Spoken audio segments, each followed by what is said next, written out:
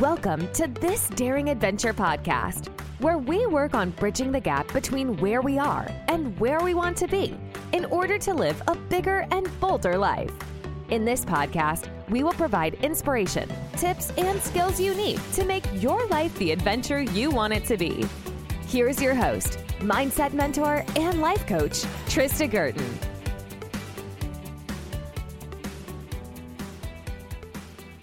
Hi, everybody. Welcome to This Daring Adventure podcast. My name is Trista Gurton, and I am your host. I am a life coach and mindset mentor for women who are feeling stuck. If you know you are meant for more, then you are in the right place. This is episode 15, and it's all about checking our attitudes. Winston Churchill said, "Attitude is a little thing that makes a big difference." I think we all have areas of our lives where we need to check our attitude. It becomes very easy to get stuck in a spin cycle of negativity. And oftentimes we complain about all the circumstances in our lives, like we are reporting the news, right? We feel like we're right, we're justified, and we are just telling it like it is. We will tell it to anybody who will listen, and it's probably on a loop in our own heads. The problem is that when we are constantly complaining and focusing on the negative, it keeps us feeling like a victim. It's very disempowering. We land up giving away all of our power to our external circumstances, and we look for more and more evidence that confirms our belief. And we land up creating more of the same. Our negative attitude keeps us stuck and feeling powerless. It feels terrible, and it drains our energy. So why does it feel, though, so much easier to have a terrible attitude? And what can we do about it? I think the first thing that's important to have awareness about is that our brain is programmed to default to the negative. So it's very normal that this is happening. Your brain is looking for problems.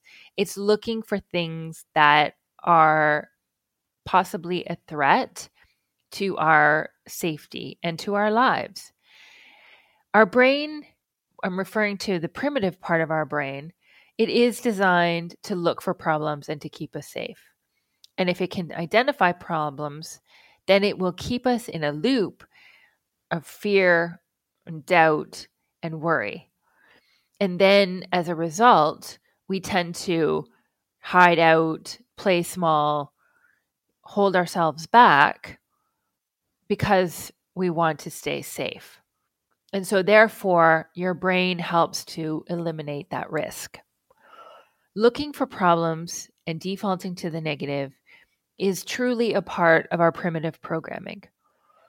There's nothing wrong with you. There's nothing that you're doing wrong. This is a part of our DNA that worked great when we lived in a cave 40,000 years ago. Back then, we had to worry about our day-to-day physical safety and survival. Today, however, clearly this is not the case, and our physical survival is not at risk on a daily basis anymore. But our brain has not evolved to catch up with our reality and our new environment. So it continues to look for problems. However, this doesn't mean that we have to indulge in that line of thinking. And we actually do not have to believe what our brain is telling us. And this is fantastic news. It becomes up to us to manage our minds. And I will talk a little bit about this later. But if we don't manage our mind, then it will manage us. And we will need to learn how to actively and purposely redirect it to look for the positive. We need to tell it what to focus on in order to create what we want for ourselves, not to give in to the fear and worry. The other way we tend to reinforce and fall into that cycle of complaining is when we are arguing with reality. And oftentimes, clients will come to me and tell me about how something shouldn't have happened to them. They believe that things should have turned out differently, right? The pandemic shouldn't have happened. If only I hadn't lost my job. If only we didn't get married. If only I had children. If only he hadn't said this. If only she had told me this, right? Basically, the subtext is that it's unfair, it shouldn't have happened, and that it's all gone terribly wrong. But the truth is, by believing that things weren't fair and that they shouldn't have happened, all we're doing is arguing with reality. And I believe it was Byron Katie who said, when we argue with reality, we will lose, but only every time.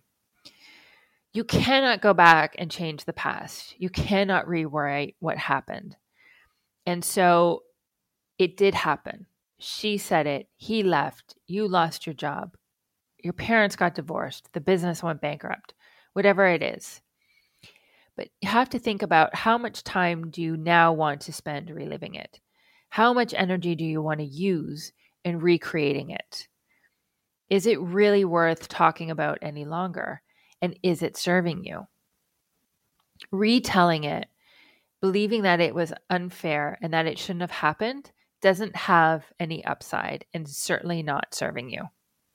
It's also very easy to be the victim. Portraying ourselves as a victim is simple. It's easy. It's comfortable. It doesn't usually require a lot of effort. It means that we don't have to accept any responsibility for what happened, nor do we have to exert any energy in moving on. It's easy to blame someone else and feel sorry for ourselves. And we will feel justified and very satisfied to do this. It means that we don't have to take any action. We don't have to change how we are thinking and feeling, which would require more effort.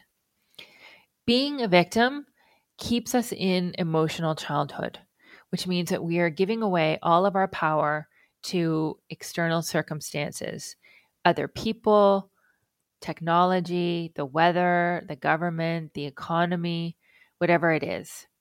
We are blaming other people and things outside of us for the way that we feel. And the truth is that other people can't cause us to feel anything, and nor can any other external circumstance or situation. But we do get stuck in this loop, again, because it's very easy. And the more you get stuck in that cycle, the more you repeat these thought patterns, it starts to become a belief. It starts to become easier. We have very well-worn neural pathways in our brain that just allow us to repeat this cycle and just create more of the same for ourselves day after day, year after year. So it's also important to understand, when we're looking at why we have the attitude that we do, is that what you focus on, you will create more of. So if we are looking for evidence of anything, we're going to find it. And the more we focus on something, the more we will create of it. Our brain loves to have something to focus on, to look for, and to solve. And so when you are repeatedly telling the story of what's wrong, what you don't like, your brain will keep serving you more of it. It's easy, and your brain loves to be efficient, and it likes to have a job. So it is looking, as it already is, defaulting to the negative and looking for problems. It will look for more evidence to give you that you can feel justified in complaining about whatever it is. Without direction, this is where your brain will naturally go. And in this case, it is looking for more problems and evidence for what is going wrong or for what you don't like. And it doesn't have to exert any energy at all in looking for something new or something positive. And so you're just becoming stuck in these thought loops and negative spin cycles. It's a habit, and it becomes harder to change. If, for instance, you have a job that you don't like and that you're complaining about, perhaps it's your colleagues, perhaps it's the working hours, ask yourself, what else could be true? Is there one person that isn't incompetent or annoying to work with? Could it be true that there are one or two people that are pleasant to work with? You don't need to go all the way to rainbows and daisies and everybody's fabulous and that this is the best place to work in the history of the world. But try to look for what else might be true instead of all the negative and all the things that you're complaining about. As I mentioned, this gives your brain something else to focus on. It will start to look for this type of evidence. And it will start to poke holes in your belief that there is, something wrong with your job, something wrong with your colleagues, something wrong with the work. You might want to ask it for 3 things. Find evidence for 3 other things that make it okay. This is just giving it that additional ounce of focus, which can be really important, right? Next, you might want to start telling yourself a better story. If you're feeling stuck, the chances are you're telling yourself the same terrible story about what's happened to you or what's going on. Perhaps you got divorced and your husband left, and you are telling your same story about how terrible it was and how difficult it is for you now. It's been hard. You didn't ask for this. And everybody would probably agree with you. Everybody would feel that you are justified and that it makes sense that you would complain and tell this story. But is this story really serving you? Or how is it making you feel? Is it making you feel sad or angry or disappointed? All of the above. So complaining and telling the same story over and over again isn't going to serve you. You can try to start to rewrite that story. Stop telling it the way that you are telling it and look for ways in which you are the heroine of the story instead of the victim. I guarantee you that it's there if you look for it. And it's not about letting anybody off the hook, or it doesn't have to be about forgiveness, but it's about what is best for you and what empowers you and makes you feel better. And when you tell that old story, he's not feeling badly. You are. You're giving away your power to what's happened in the past, and it serves no purpose. When you can start to retell that story where you are the heroine, it's very empowering and it can be very freeing. It just feels better. And when you feel better, you will take better action. And therefore, you will start to create better results for yourself. You cannot take positive, inspired action when you are feeling negatively. You simply can't. And if you want to get unstuck and move yourself forward, you need to start telling yourself a better story. You will, by default, start showing up differently. So go back, look at how you're telling yourself your story currently, and then start to rewrite it.